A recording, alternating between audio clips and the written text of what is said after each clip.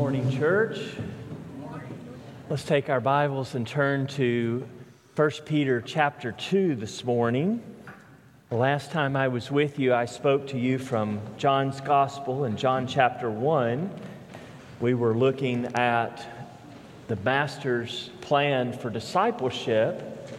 I think I mentioned during that sermon in both locations that there were questions that needed to be answered beyond Jesus' plan, which was revealed as come and see, follow me, abide in me, and go and tell. Of course, one of those is what we've sung about today, and that is what I think I shared in my first sermon with you, Romans 8:29, 2 Corinthians 3:18, and 1 John 3:2, which talks about the past, the present, and the future plan of salvation. The past plan in Romans 8:29, talking about the Father's plan for justification to declare us innocent of our sin through the work of His sacrificing His Son on the cross. And the Bible calls that justification, which has been in the heart of God since the beginning of His creation. The second verse speaks to us about His work today, sanctification. If you're a follower of Jesus, then the work of sanctification is ongoing, as Paul would say it in 2 Corinthians 3:18, day by day, with ever-increasing glory, we are being transformed into the likeness of Jesus Christ. So Romans 8:29 says that in the past the Father ordained these things to declare us innocent, though guilty, in order that we might be like Christ. And then day by day the Spirit of God is working that we might be like Christ. And then, of course, John, in that grand eschatological vision, describes for us, brothers and sisters, we do not know what we shall yet be, but we know that when He appears, we shall be like Him. Again, the idea of like Him. But this time in eternity, as we celebrate today those who have achieved such a great glory.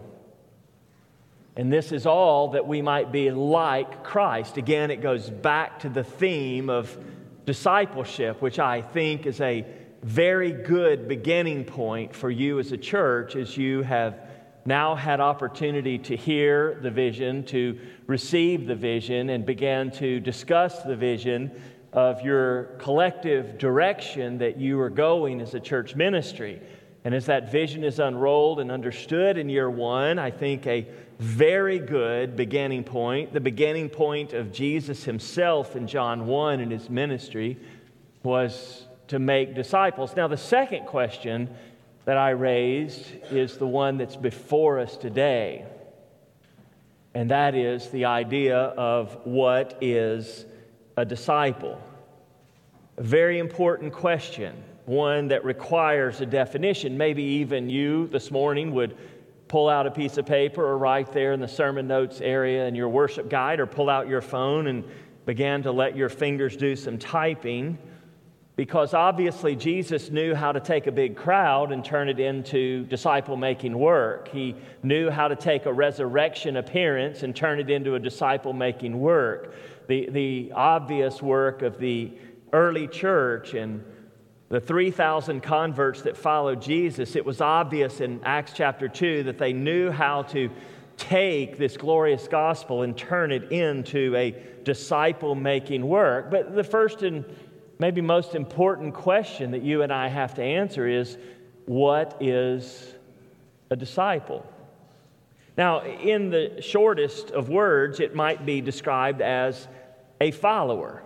Now, that sounds familiar to our ears today, doesn't it? Because we think in terms maybe for you of social media, we hear the word follower quite a bit, or friends quite a bit, or connections quite a bit, and likes quite a bit. We know on Facebook we have friends, on LinkedIn we have connections, on Twitter and Instagram we have followers, on TikTok there are views or followers, on Snapchat friends, created stories, chats, and created memories and the like, and on it goes. But let's be honest, being a follower of Jesus is more than just pushing a button and saying, this is what we like.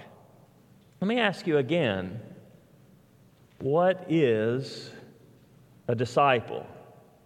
There's a young man in my church many years ago who was eager to grow in his Christian faith, and he brought to me a list of things that he had made that he was going to give up in order to follow God. And he said, Pastor, I'm going to come forward Sunday morning, place this on the altar, and I am seeking to be a follower of Jesus, and these are all the things I'm going to stop doing. And sure enough, on a Sunday morning, he came forward, knelt at the altar, and left a piece of paper there of all the things he was going to stop doing. He picked the paper up as he left and went away for several weeks.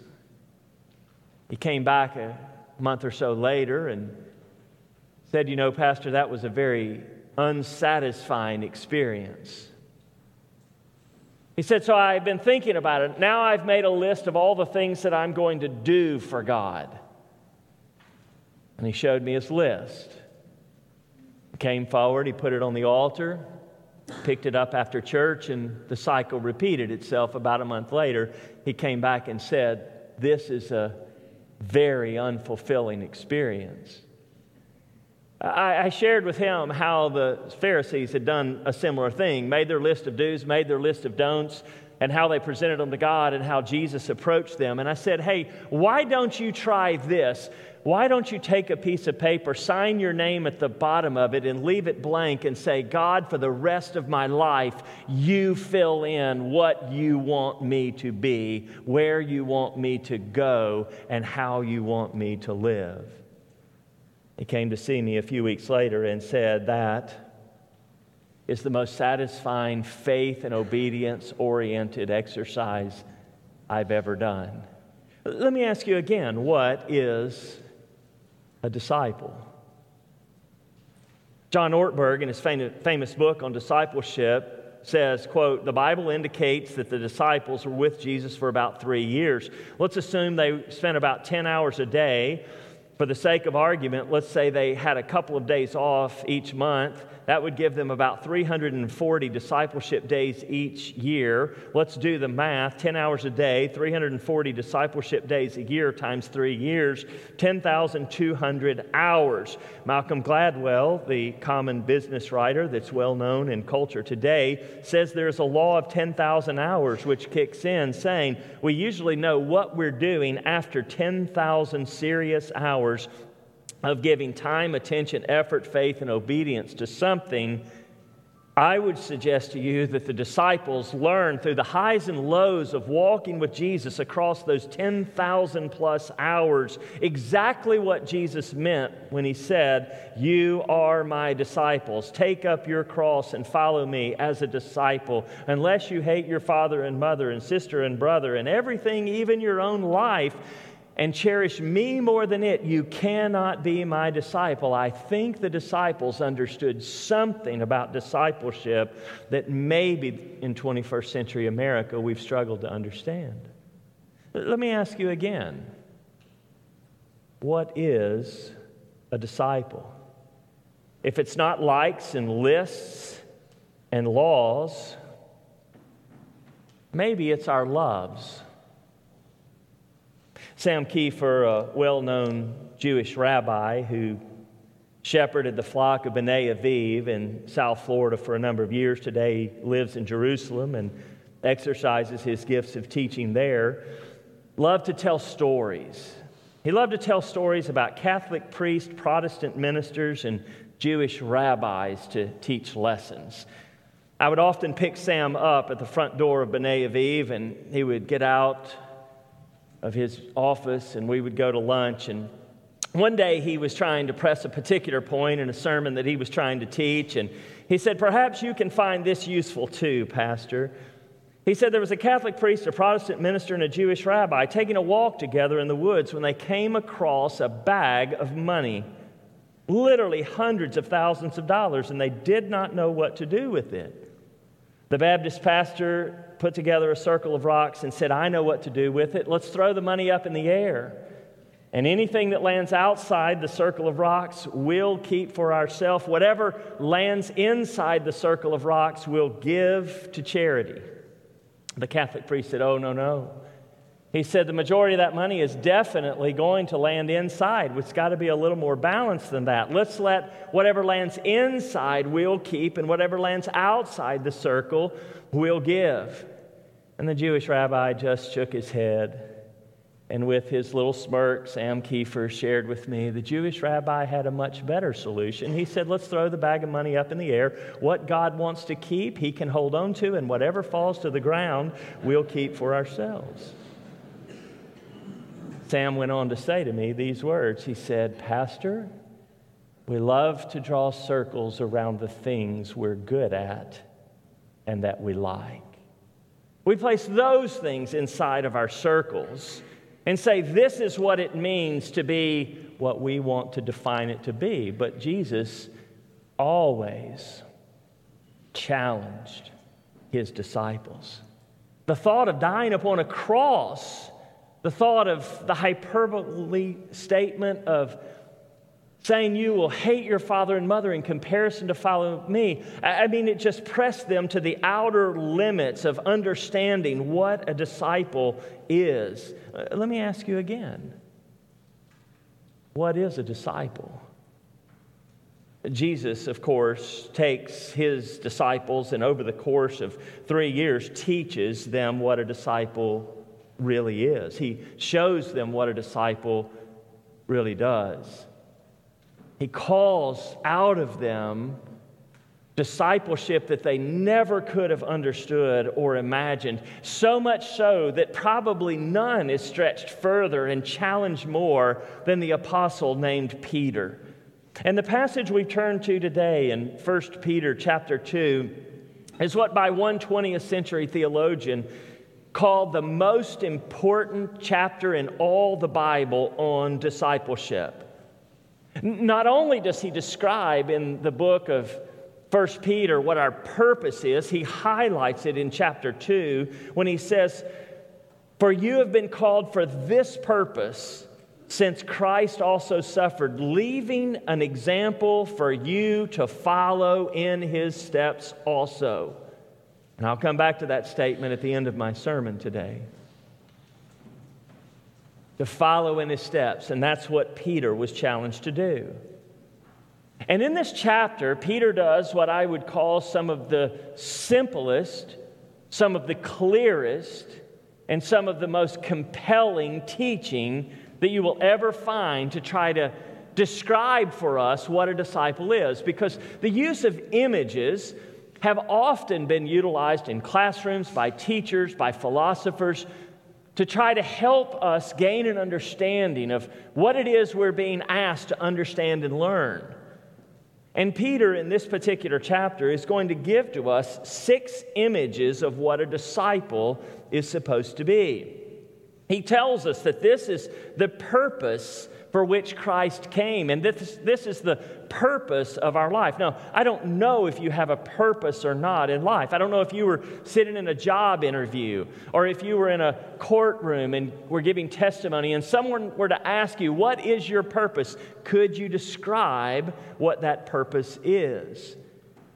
Jesus would say to us that it is to be a follower of his. And as I shared with you the last time I was with you, a disciple can perhaps best be defined this way: a person who spiritually lives life daily in ways that are compatible with the life and teaching of Jesus Christ. This requires knowledge and understanding of biblical teaching, but that's only the beginning. The ultimate expression of being a disciple is when your lifestyle, your habits, your attitudes, your behavior, and your character all flow out of that relationship that you have with Jesus Christ. Peter understood this maybe more than any other. I want to read to you and highlight for you as I read the 6 images of a disciple that are given for us in this passage. Begin with me in 1 Peter chapter 2 and verse 1. Therefore, putting aside all malice and all deceit and hypocrisy and envy and all slander, here's image number 1, like newborn babies, long for pure spiritual milk of the Word, so that by it you may grow up in respect to salvation, if you have tasted the kindness of the Lord.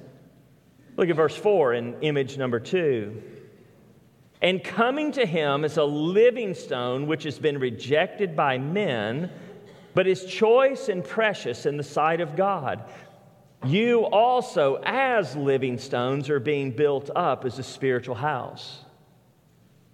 Notice image number 3, also in verse 5. For you are a holy priesthood to offer up spiritual sacrifices acceptable to God through Jesus Christ. Look at image 4 in verse 9. But you are a chosen race, a royal priesthood, a holy nation, a people for God's own possession. You were once not a people, but now you are the people of God. Look at verse 11 and notice the 5th image. Beloved, I urge you as aliens and strangers to abstain from fleshly lusts that wage war against the soul. Now look at the final image found in verse 13, verse 14, and verse 21. Submit yourself for the Lord's sake to every human institution, to governors who are sent by Him for the punishment of evildoers and the praise of those who do right. And then he concludes this by talking about the suffering servant in verse 21. For you have been called for this purpose, since Christ also suffered for you, leaving an example for you to follow in His footsteps. Here's what I would say we've just read from the Apostle Peter. Peter's manifesto of understanding what it means to be a disciple of Jesus Christ. And the 6 images help us to understand exactly what that means. I mean, let's just consider this morning those 6 images, each one briefly. First, the baby that is growing. A disciple, you see, is a baby that is growing, a baby that is maturing. Now, obviously, Peter understands this from the very beginning of chapter 2, but also in chapter 1, we find this idea of being born again of the Word of God. And when birth happens, instantly there is the need for food and for air and for water and for nutrition. And Jesus would have a similar conversation with Nicodemus when he would say to Nicodemus, you must be born again. But you see, just being born isn't the focus of what Peter is talking to us about here. He is actually talking to us about the nurture and the development or the growing up of those who have been born again.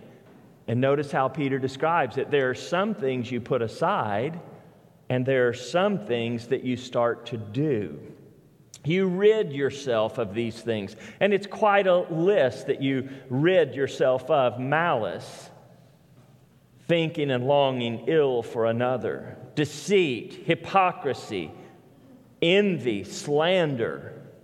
We set aside those things. But not only do we set aside certain things, but we add certain things to it. The things of Scripture, the things of Christ, the things of the fruit of the Spirit. And those things don't automatically or instantaneously appear in our spiritual journey. They have to be nurtured.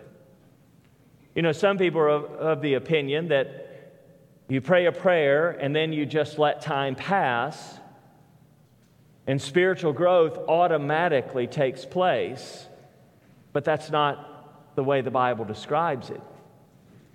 I heard the Russian comedian Yakov Smirnoff, who, after living in communist Russia for many decades, made his way to the United States for the first time. And as he made his way to the United States, he wanted to go see a grocery store because he had heard about American grocery stores. In contrast with Russian grocery stores where there was no food, in American grocery stores there was believed to be a lot of food. And when he walked in the door, he just said, "Wow, what a country." He walked up and down every aisle, and he was just so amazed. He was amazed that there was so much milk on the milk shelves. He was even more amazed that there was this thing called instant milk, that you could take powder, pour water in it, and have instant milk. He was so amazed when he went to the egg aisle. He had never seen that many eggs stacked on a shelf, and even beside it, there was an instant egg powder that you could add water to, and you would have instant eggs turn into eggs. And he said, wow, what a country. He made his way to the personal hygiene aisle where he found baby powder. And he thought to himself, wow, what a country. You see, it's not an instant, immediate growth and maturity that automatically takes place. As a matter of fact, there must be time and attention. Like given to the raising of a child, there is time and attention. Here he calls it the logikos. The word logic comes from that, the word logos that John uses in John chapter 1 to describe Jesus tells us what that is, that we are to crave this pure spiritual milk of the Word of God. But it's not that we just know information about it, but we let the Word of God do the transforming work of God in our lives. I watched this firsthand. My young son, John, who today is 6'3" and 200 pounds, a rather large boy, as I look at him, every time I see the size and his strength continuing to grow, I'm taken back to the time when all he wanted was his bottle of milk and he wouldn't eat solid food. So being good parents that we are, we deceived him and we dumped green beans as a trial into his bottle just to see if he would take it. As disgusting as it sounds, I promise you, it tasted even worse and smelled absolutely horrific. He was so pleased to get that bottle. At the end of receiving this huge bottle, we had to cut the top off of the little nipple in the bottle to be able to get the green beans to come out of it. He screamed, wanting more and more and more. He could not get enough. And it's an illustration for me living today of what it takes to receive the blessings of the Lord, the pure spiritual milk of the Lord that doesn't just feed our physical selves, but it feeds our heart and our soul. I think this is what the psalmist had in mind in Psalm 34:8 when he said, "Taste and see that the Lord is good." Now remember, and do not be deceived about who Peter was writing this to. These Christians were being written to in a place and a time of great suffering and great persecution and difficulty, and yet there was a greater work, a bigger thing that God was doing as God was growing them and raising them up. Look at a second image. The disciple is not just a growing baby, but the disciple is a stone that is linked together within God's building. He moves from biology to architecture. He moves from birth and growth to stones and buildings, from the maternity ward to the construction site. And he's not talking about a physical building such as we're in today. He's talking about how your lives are linked together in the true church, the body of the confessing Christian body in a church. And he says this is the eternal work of God that he's building. This is the indestructible church that will be around for all of eternity. And he says that he is the living stone and our lives are placed like stones, not separate and independent like on the north shore of Hawaii where they stack stones and everyone stacks their own set of stones. It's not like that at all. Our stones are stacked together, linked together. A pastor taught me this in Mexico, in Guadalajara, as we were digging a cistern. I was 23 years old, and I was on the end of a pick and a shovel working to dig a 10-foot long, 8 feet wide, 6-foot hole into the rocky ground. And it was hard, excruciating work over several days. And once the digging was done, we began to lay the brick. We stretched the string across, began to get a foundation dug into the dirt, and we began to raise the bricks. Mas mezcla, por favor, is a word I'll never forget. More cement, please. And we would bring that cement in and stack the bricks up, and scorpions and snakes would go running as we were building this important reservoir of water for a church. And as the wall was being built, the pastor said this.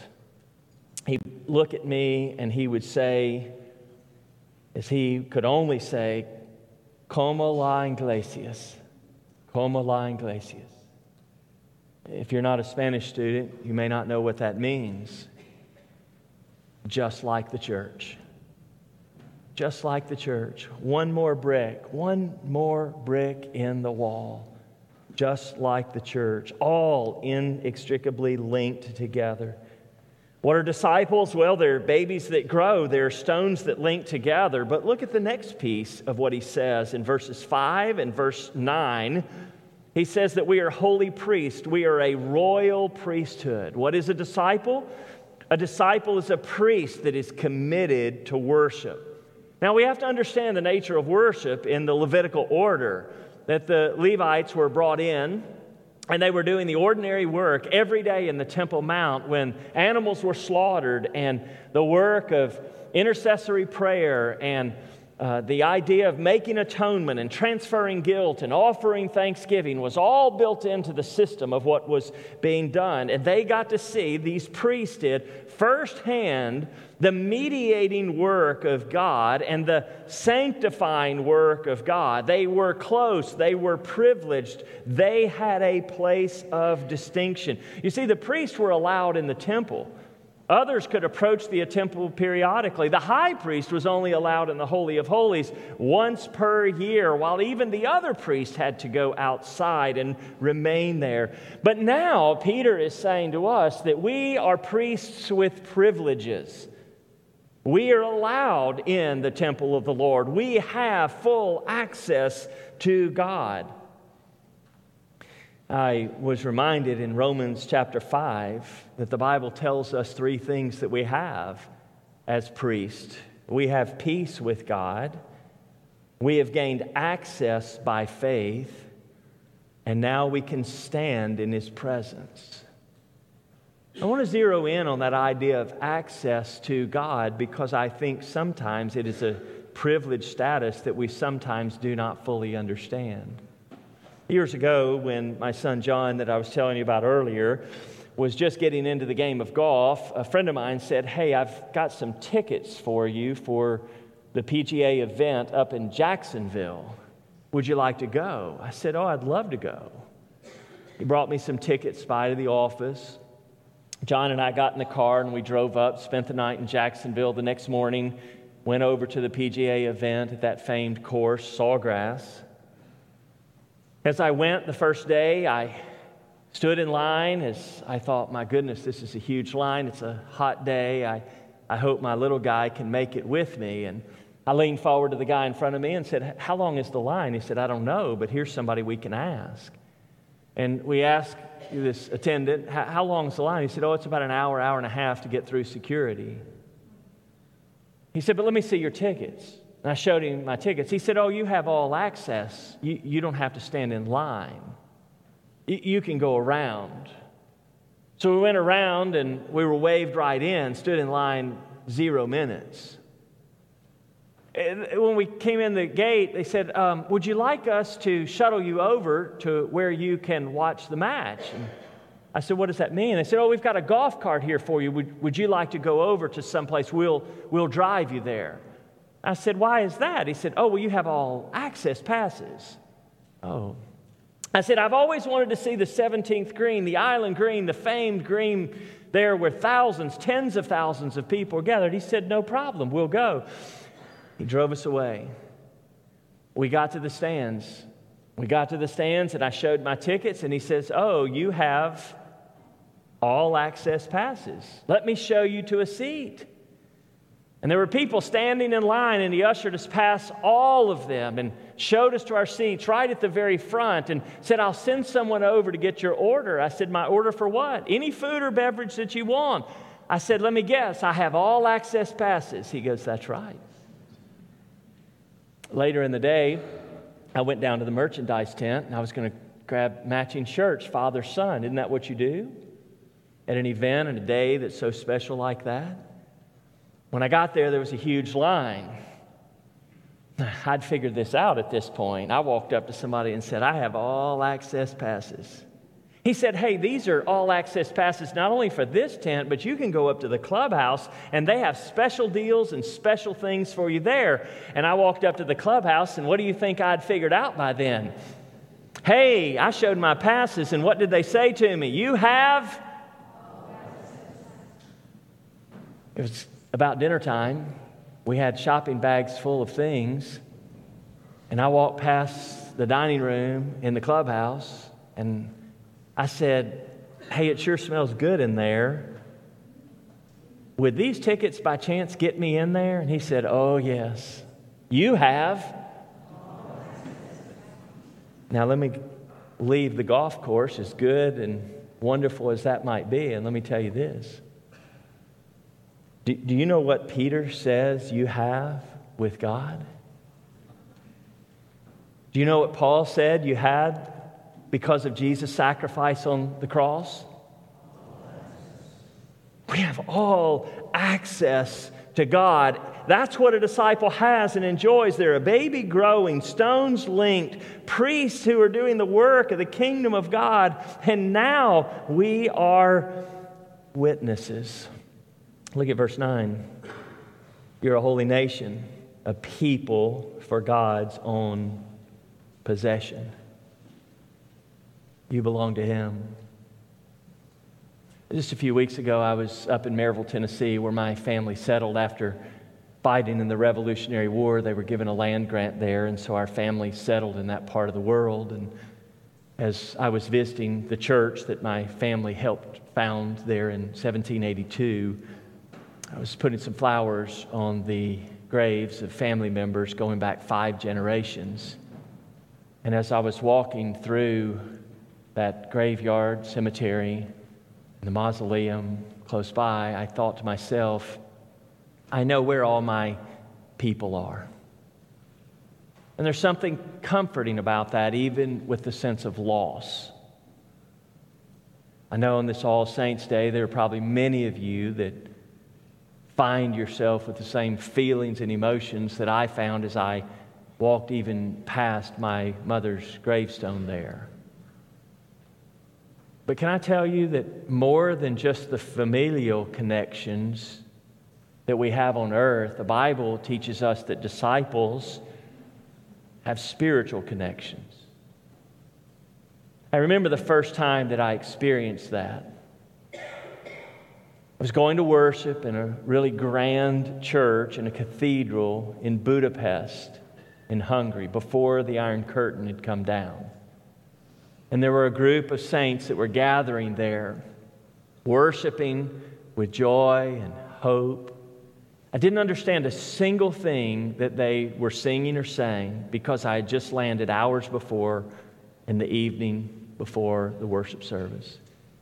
But I remember sensing something in common with those believers that subsequently I found was true, whether I was worshiping with the Maasai tribe in Africa under an acacia tree, or in a small village in the Amazon, or somewhere in Siberia, or somewhere in Southeast Asia.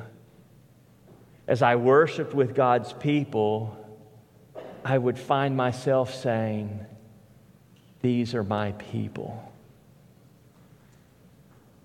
You see, the Bible tells us that the disciple is a chosen person of God, and now we are His ambassadors. As a matter of fact, when Paul uses this similar idea in 1 Corinthians chapter 3, verse 23, he says that the reason for this identification as the people of God is that we might proclaim the excellencies of Him who called us out of darkness and into the glorious light. Growing babies, living stones, holy priests, treasured people. I know we're growing long in our time, and there's a fine line between a long sermon and a hostage situation, but bear with me for a couple of moments here. Number 5, a disciple is an exile who has a place to belong. I urge you, verse 11, to live as aliens and strangers. Now, hear what I have to say here. Aliens in the Bible, New Testament, Old Testament, were people who had no rights. Strangers were people who had no homes.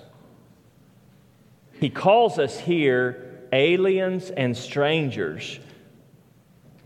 But then he goes on to say, but you have a place where you belong. He uses this image, Jesus does, in the book of Revelation to say that there is going to be a name that is written on you. His name. And it's going to be an indication that you belong, that you're accepted, that you're loved. One day my son came home from school, little Liam. He's probably in first or second grade. And I noticed something was written on him. And it was a little girl who had written her name, Lillian, on him. And I said, Liam, what is that? To this day, I smile when I think of Lillian, the cute little dark-haired girl with dark eyes who Liam always lit up when he saw her because they were just such good friends. And here's what Lillian said. When I said, why did Lillian write her name on you? Liam told me, recounted, well, Daddy, she said that we just belong together. And she wanted her name to go home with him. You know, there's a similar identification of love and belonging that is associated with Christ writing His name upon us, that we belong to Him and He is identified with us. Here we are, growing babies, living stones, privileged priests, treasured people, disciples in an exile who have a place to belong. Here's the final image. A disciple is a servant that has a purpose. Verse 13, the word submission. Verse 18, the word servants. Verse 21, the suffering servants. It's like the progression of Philippians chapter 2, verses 11 through 5. It empties Jesus of Himself and of all of His glories to become a servant, to die His death. And the Bible is here in Peter's words teaching us the very same thing, that we are servants of Jesus Christ. I had this modeled for me in a very strange place, in a very strange way, by a very special person. I was going to work in Chicago, and a pastor friend who's very dear to me, his name's Scott, he and I were really enjoying our work together, and he said, hey, I want to take you to a special place. He said, have you ever been to a Michelin-rated restaurant? I said, no, I've never been to one before, but I've always heard of it, and I'm a real foodie. He said, well, today we're going. So we go in and feel a little awkward, a little out of place, and all the sophistication that's going on in this beautiful restaurant. Scott, after we order, says, hey, I'm going to go to the restroom and wash my hands and I'll be right back. He goes, and then when I see him reappear, I see that he's flagged down by someone in the restaurant. And my first inclination was, oh, he knows someone who's dining here. But in just a moment, he begins to take the dishes off the table, lining them up his arm. He takes a napkin and begins to wipe down the table. He carries the dishes back, evidently to the kitchen, and then comes and sits down. And I go, Scott, that's one of the most peculiar things I've ever seen at a restaurant. What just happened there? He said, we're just servants after all, aren't we? And tried to blow it off. I said, did that lady really think you worked here? He said, yeah, you know, the white shirt, the black pants, I just kind of fit in with the wait staff. She thought I was wait staff and asked me to clear her table for her, which I did. We're just all servants after all, aren't we? And it doesn't matter if you're on a street corner with a Down and Out or in a Michelin-rated restaurant with the Up and Out. We are assured of this, no matter what your financial, socioeconomic condition is, we are all out until we know the King of Kings and Lord of Lords, and He lives within our heart. Scott demonstrated what service really was that day. Isn't that what we just really are as servants? Here are the images. 6 images of a disciple, a newborn baby with the responsibility to grow, living stones with the responsibility to fellowship, a holy priest with access to worship, a people privileged to witness, foreigners who have a citizenship and home, and servants who are serving the King and His cause. Well, that's the introduction to my sermon today. You'll have to come back another day to hear the actual sum and substance of it, of the 3 points of what Peter does with it. But let me close with where Peter closes. Verse 21, "For you have been called for this purpose, since Christ suffered for you, leaving an example for you to follow in his steps." Do you see those last 3 words? Just look at those. Those are some of the most famous 3 words in the history of the English language in Christendom. Anybody heard of Charles Sheldon? Anybody familiar with his book, In His Steps? Anybody wearing a WWJD bracelet today? Yeah. Those words come to us as he preached on a Sunday night about a pastor in Chicago reading his story that the world would just be changed if we only ask, what would Jesus do? And it comes at the end of the most important chapter on discipleship perhaps found in all the Bible. Would you close your eyes and bow your head for just a moment as we close? Maybe you would just ask God, of the 6 images, is there an image that I need to focus upon now?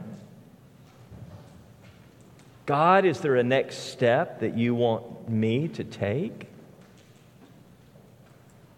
Maybe you would pose the question that Charles Sheldon did.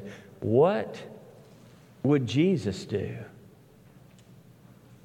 Our Father, as we close our time of worship today and the study of your word, I know what the Scripture says, and I claim that promise that the Word of God never returns void, but it accomplishes what you desire.